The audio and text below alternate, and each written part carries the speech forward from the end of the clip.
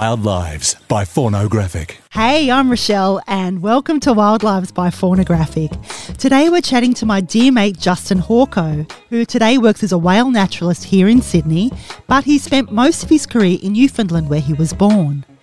Now, Newfoundland is renowned for being a whale hotspot as well as for its 10,000-year-old icebergs, and also it's known as the seabird capital of North America because 35 million seabirds flock to the area every year to breed. Justin has nearly 20 years of working as a naturalist under his belt, and most of his experience is in the Witless Bay Ecological Reserve of Newfoundland. Located close to St John's in Newfoundland, the Witless Bay Ecological Reserve consists of 4 islands: Great Island, Phi Island, Gull Island and Green Island. The area is a haven for seabirds, with thriving populations of leeches, storm petrels, razor-billed auks, shearwaters, northern gannets and a range of gulls. And it's here you'll also find North America's largest colony of Atlantic puffins. It's a population of more than 500,000, or 260,000 breeding pairs. Each year, after spending autumn and winter alone at sea, the puffins return to the land to catch up with their breeding partner. They're monogamous. And it's during this time their beaks change colour from the dull grey they wear in winter to a vibrant yellow and orange colour to keep their partners keen. And while puffins only measure around 25 centimetres in length and weigh about the same as a can of drink, they're able to carry quite a few fish in their beaks thanks to their raspy tongues and spiny palates. And with their comical looks and big personalities, they're sometimes referred to as the clowns of the sea. Hey Justin, how you going? I'm good. Great to be here. Thanks. Thanks for catching up with me after a day on the high seas. You've literally seen hundreds of thousands of puffins throughout your career. What's the most surprising thing you've learnt about them? I think for me, it's just what creatures of habit they are. They return to the same islands every single year, probably the same islands that they were born on. And better than that, they actually will return to the exact same burrow every single year to lay their eggs and raise their chicks year in, year out. Yeah. So I've heard that puffins are monogamous, which means they mate for life. Do they all share the work when it comes to co-parenting and things like that? Like, how does their family structure work? Yeah, so they're definitely into sharing the load.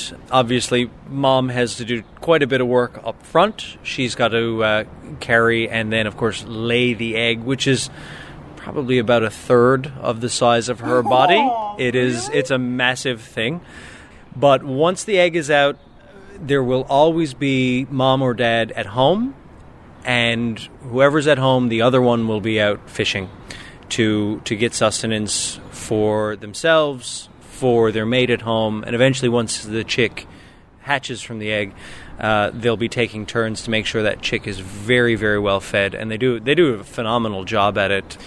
You know, there's apocryphal stories. We won't call it fact or anything, but of puffin chicks getting so well fed that when it comes time for them to fledge the nest, sometimes it's a bit of an ordeal just getting through the front door. They get, as long as the bait is there, they get very, very well fed, very fat, very happy, and there's always somebody home to protect them. Is there just one chick per breeding season, or do they have a few at a time? They only get one egg a year. As I said, it's a massive egg, so mom can only carry one at a time, but it isn't unheard of for them to lay another egg if the first lay is unsuccessful or the chick doesn't make it. As long as it's early enough in the season, there is a chance that they can go for a second lay. But the later and later they push it, the higher the chance of mortality becomes for the chick. Right, because they time the laying of their eggs and therefore the hatching of the chicks to kind of come into sync with the high point of the available bait, which for us is called capelin. It's a small 6-inch silverfish. They also quite heavily eat sand eels, or as we call them, sand lance. But they have to time the laying and the hatching of the chick to the best possible bait to ensure the highest likelihood of survival for the chick. So as it becomes later, the bait becomes scarcer and scarcer, and the likelihood the chick will survive becomes less and less. I've heard that they're called the clowns of the sea because they're pretty freaking unco. Yeah. Tell us about that. What's all that about? Certainly on the land and in the air, they are extraordinarily uncoordinated.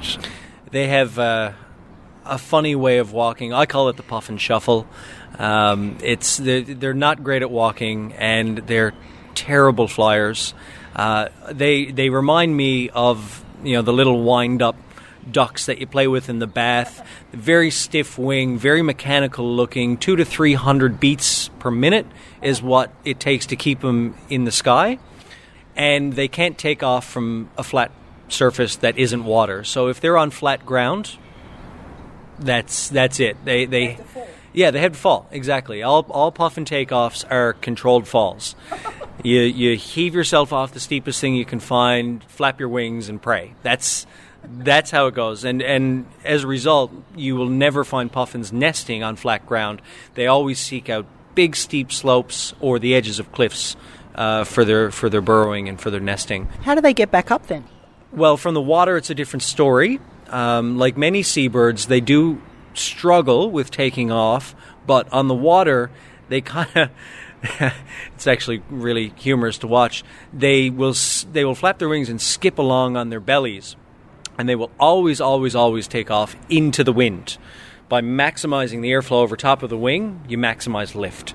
So by doing this and getting themselves moving, and then all you need is, once you're going into the wind and you got some momentum up, you just need an appropriately placed wave to give you that little kick up into the air, and then they can really start flying. And they can slowly gain altitude.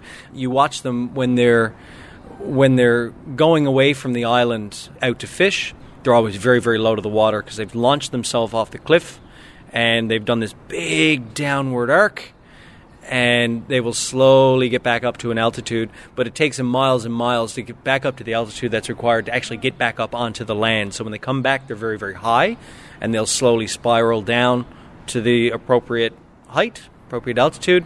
But yeah, they're incredibly uncoordinated until they get into the water. Now, puffins are phenomenal divers, and they fly underwater much better than they fly above it. They propel themselves with their wings. They can probably get down certainly greater than 60 meters underwater. Really? Yeah, on about a 2-minute dive, they can get down to 60 meters, fish, and get back up. And I think in some cases up to maybe about 70, 75 meters, but there's a little bit of, obviously, argumentation about that. Yeah. Crazy. Yeah. So do puffins have any predators? What are their biggest threats? Bar none, the biggest threat, at least in terms of predation for puffins, are what we call great blackback seagulls. The blackbacks are the biggest species of seagull in the world. We're talking, birds with wingspans that are, on average, something like 5.5 feet. So, we'll call it 1.5 meters, something like that. Massive, massive birds, and they're mean. And they're not just scavengers, as we think of many seagulls to be nowadays. These are predatory, and they specialize, certain groups of them anyway, specialize in hunting puffins. Not just chicks, full adults. They have the ability. They're big enough, they're strong enough, and they develop techniques which they pass on to their chicks in how to grab puffins both on land and in the water, and different techniques to subdue them and ultimately kill them and eat them. On average, the blackbacks that undertake predation upon puffins are probably eating at least one a day. Now, obviously a much lower population of these blackbacks than there are puffins. There's lots of puffins to go around. We have probably, in the Witless Bay Ecological Reserve, probably about 300,000 pairs versus maybe 300 or so pairs of greater blackback. So are they actually eating the whole puffin in one day? Oh, yeah, absolutely. Yeah. They mostly go for the internals. They'll pull them apart. But if it's a chick, it'll be down the hatch in one swallow. That's it. They just right down the hatch. They don't pull it apart or anything like that. They'll just swallow it whole. Gangsters, man. Tell us your favourite puffin story. My favorite puffin story relates to how surprisingly savage they are. I have been bitten quite badly by puffins, and anybody who does research on puffins, which is not me, I don't go on the island and do egg counts and things like that. These people have absolute nerves of steel because puffins' beaks, while they're beautiful, brightly colored things, are also exceptionally sharp. They are lined with small barb-like teeth on the roof of the mouth and also the tongue. For when they catch prey, these barbs face backwards into the throat so they can hold prey and the prey can't escape. Once it's in there and it's pinched between the tongue and the roof of the mouth, you're not going anywhere. Turns out humans are very, very similar. Until the puffin decides that it's going to let you go, you're not getting away. So I was bitten one day. We had a puffin fly into the aerial. Again, not very coordinated. They flew into the aerial on the boat and they ended up coming down and landing on the deck. He was a bit shell-shocked. I managed to get my coat over top of him or her, but once I picked up the puffin, I uncovered the head and my hand was in the wrong spot and it latched on to my pointer finger on my left hand and he was not letting go.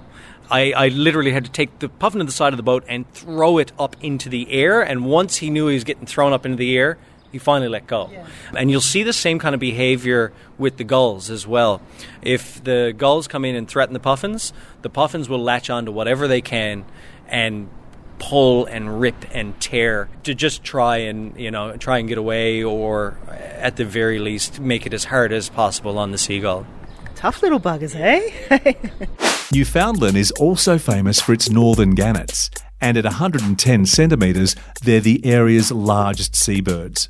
While gannets spend most of their lives at sea, in breeding season they return to the sea cliffs in their thousands, where they mate with the same partner every year. Gannets are renowned for their aggro behaviour towards each other as they compete for food and space, and also for their distinctive hunting technique, which sees them torpedo into the water to catch their prey. So northern gannets are pretty death-defying. They can dive from a height of 30 metres, hit the water at 100 k's an hour when they're fishing. How can they survive that kind of impact? Okay, so gannets, first off, I have to say gannets are probably my favourite seabird going because of exactly what you're talking about, just the enormous speed they gather before they hit the water. They've got a few adaptations that allow them to do that. Obviously, hitting water at that speed, it's not like you're, just jumping off the side of the pool into the water. You're basically flying into concrete. And so the number one adaptation they have protects the brain from the concussive force. They have a spongy piece of bone right at the base of the beak that acts as a cushion to absorb some of that concussive force. Also, virtually every bone in their body, especially the beak, the skull, the breastbone, is very, very heavily reinforced. They're actually very heavy bones, surprisingly heavy for a bird. They also, like, any good car, come absolutely fully loaded, and they've got airbags built in.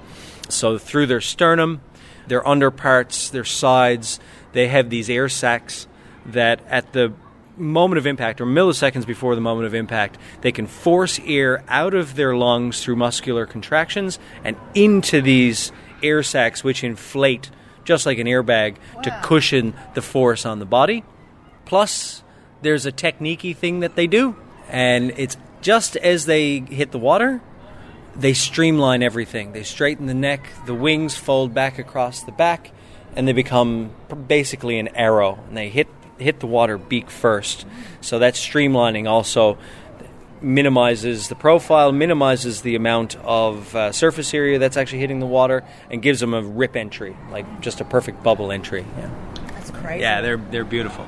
I just need to interrupt for a second and just let the listeners know that we are actually down at Darling Harbour, and what you can hear is a screaming child in the background, but So we've kind of established that gannets are pretty freaking gangster. They're fast, powerful. They can steal food from other birds and often from boats as well. They are also super ruthless towards each other. We've talked about this before. You've told me some awesome stories. Tell me about some of these gangster behaviours between birds. Well, I mean, there's a couple of things I can tell you. Even if you just go to their rookeries, their breeding colonies, they are always beaking at one another. I had an interesting experience myself one time. We had one that it was probably becalmed and ended up kind of coming up onto the land near where I worked.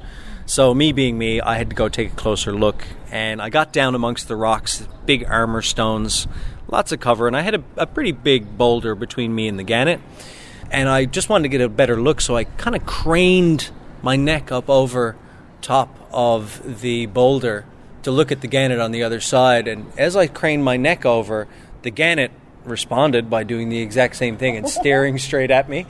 And then it hit me, having seen them a little bit in their colonies, that is usually the behavior that immediately precedes a fight breaking out. So I caught myself, I realized what was about to happen, and I just scrunched my neck down and kind of like looked away, and the gannet went, all right, we're cool, and put its head back down, stuck it under the wing, and went back to sleep and was totally calm. So there's a lot of fighting in the colonies. Plus, I have heard reports of the way they kind of treat their elders. There's reports, and I'm not exactly sure where they come from. It kind of eludes me now where I read this or where the study had been done. But as gannets age, obviously the repeated concussive impacts on the water do begin to take their toll on the optic nerves. So older gannets, we think, start to go a bit blind, but they still need to feed. So what they do is follow the younger gannets who still have good eyesight. Obviously, gannets' eyesight is fantastic, and it has to be, because they're finding fish at like 30 to 70 meters above the water before they dive. So the older ones will get in line behind the younger ones and wait for them to dive, just on the hope that they're diving in the right spot and they can end up getting themselves a fish as a result. Like guide them. That's right. Yeah. Unfortunately, the young ones don't seem to like this too much, and there are reports, stories of the younger ones feigning a dive over a cliff or a rocky ledge to get the older bird to dive with them. The younger bird will pull out of the dive. The older bird doesn't know that it's time to pull out of the dive and will end up hitting the rocks. Now, I haven't witnessed this myself, but having worked a little bit around gannets and having watched them, I certainly don't put it past them at all, no. That is so sinister, right? I recently read that the northern gannets in the Cape Mary population have been abandoning their chicks. It's happening at a rate that hasn't really been witnessed in any other colony around the world. About a third of chicks have been left behind. Have you heard about this? Yeah, so we had a really significant abandonment in, I believe it was 2012, was a really, really significant one. And we think what it was related to was the scarcity of bait. It was a particularly warm year. The water temperature got very, very warm that year, which is not good for these bait species. So either there were a lower biomass that year, or the biomass was in a place that it wasn't normally. So the adults were having to travel a lot further in order to get the food to then return and regurgitate for their chicks. Yeah. Now, that's the working theory, that as I understand it. And obviously then the adults have to do a bit of a calculus that says, if I'm burning up X number of calories to get there and then get back, I have less food for my chick. I run the risk of starving myself, and if I don't survive, then there will be no more chicks from me. So maybe you let this one go. And seabirds, I think animals in general in the wild, do have to kind of, whether it's conscious or not, they have to kind of do this little calculus. When bait gets scarce, when food gets scarce in general, we see things like lower birth rates. It's nature basically taking the wheel. So it's possible that that's kind of a live to fight another day sort of response. We haven't really got a full handle on it. That year, there was also a significant petroleum incident in the Gulf of Mexico, which people may be aware of, which is where they overwinter, and they feed. A lot of these gannets at Cape St. Mary's will overwinter there and feed. If they arrived in the breeding colony already starving, then that could also have affected what went on at the colony that year. As far as I know, there was maybe one other year where there's a large abandonment, but that was the single biggest one. It's pretty huge. Yeah. Witless Bay and the surrounding area in Newfoundland attracts 350 different species of birds and more than 35 million seabirds each year. Why is it such an avian hotspot? I think Witless Bay and colonies like it around Newfoundland and in other spots, they have a perfect trifecta of, conditions that allow large numbers of birds to inhabit there and attract large numbers of birds to inhabit those areas. You've got availability of bait, you have diversity in habitat, and you also have a situation in which there's very, very low predation. So in terms of bait, those waters have an unbelievable biomass of bait fish. I've already mentioned a couple earlier, the capelin, the sand lance, small crustaceans, things like that. And those bait sources are readily available, usually not that far away from these nesting colonies, which is what you need to successfully raise a chick. So that's a huge part of it. And that's why the birds are there, the seals are there, the whales are there, the dolphins are there. Everything comes there because of these bait species. Number two, you've got a really nice variety in habitat because all these different birds that inhabit it, you've got puffins, guillemots, razorbill, northern fulmar, all sorts of different species, and they each kind of require different habitat. The puffins need big, steep, grassy slopes. The guillemots, kittiwakes, things like that, they need open rocky areas, cliff ledges, things like that. And that area, those islands there in the Witless Bay Ecological Reserve, they allow for all of that. All of these different nesting sites are available to the different birds depending on their requirement. And because they are offshore islands, you get almost no terrestrial predators. So if you are a bird that has difficulty flying, that nests on the ground, in the case of puffins, you're living in holes in the ground, a few rats on an island like that can spell absolute doom for your chicks, your eggs, things like that. These islands don't have that. And as a result of that, they are really, really, really great habitats for these birds. Certainly a lot of them there. Apart from puffins and northern gannets, what are some of your other Witless Bay favourites? Well, we have quite a variety. I'm a big fan of razorbill auk. That's actually a seagull? The razorbills are some of my favourites.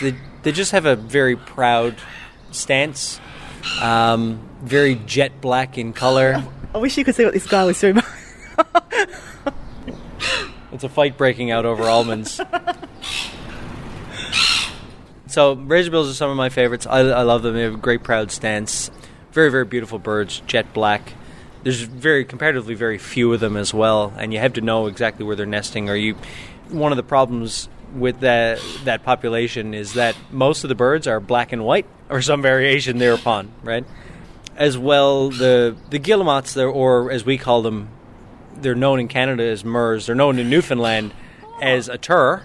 They basically look like little miniature penguins. They're quite funny, and they get in massive colonies on open rock ledges. And we're talking tens of thousands, just shoulder to shoulder, probably, 4 to 6 square inches of space per mating pair, plus their chick. It actually, you get there, it looks like the rocks are moving, but it's just this unbelievable population of birds all gathered together in these massive big rookeries for safety, because that's their protection. If a predator comes into the group, they all kind of stand shoulder to shoulder, point their beaks at it. So you're diving into a pincushion, basically. Yeah, it's really, really neat. There's amazing, amazing birds. There's also a fascinating population there that is probably the most numerous breeding seabird anywhere in North America, certainly in Newfoundland. Our most numerous breeding seabird is called a Leach's storm petrel. And they're tiny little birds, about kind of sparrow-sized. They're very, very, very small little birds. and there's about 1.2 million of them living on the islands, and in a season of 6 months, I'd be very, very lucky to see 4 or 5 of them. Yeah, they're almost completely nocturnal. They only come out in the daytime, very, very foggy days when they've got a lot of cover, hence the name storm petrel. It's because they prefer stormy weather, because they're very easy targets for gulls and things like that. So they pretty much stay at home until just before dark. They'll go out all night and fish, and they'll come back just before daybreak. And it's a massive population of birds, but these things are really cool. Like many birds in the petrel family with the tubular nostrils on top of the bill, they have this wonderful, disgusting ability to actually shoot a foul-smelling, waxy substance, very oily, out of this tubular nostril if they're threatened, and they'll fire this stuff up to a couple of meters away at their attacker. Now, that obviously it's gross, but, seabirds aren't necessarily too worried about gross. They do, by and large, regurgitate food for their chicks. So, there are varying degrees of gross. But this waxy substance can actually be lethal for other seabirds because it disrupts the natural oils in their feathers, and it ruins their waterproofing. If you ruin waterproofing of a pelagic seabird, then they can drown, they can die of hypothermia, all sorts of things. They can't take off again once they're wet. So, they're small, little, innocuous-looking little birds, but they do have the potential to do quite a bit of damage by shooting this foul-smelling wax. Death by snot. Yeah, exactly right. Yeah. Thank you so much for joining us today, Justin. Absolute pleasure having you on. Pleasure chatting with you as always, Rochelle. Thank you for having me. Thanks for joining us. Now, if you'd like to find out more about the bird life of Newfoundland, check out www.newfoundlandlabrador.com. And for more wildlife adventures and podcast episodes, be sure to check out faunographic.com. Catch you next time. Wild Lives by Faunographic. Check out our wildlife photo gallery at faunographic.com and on Instagram @faunographic.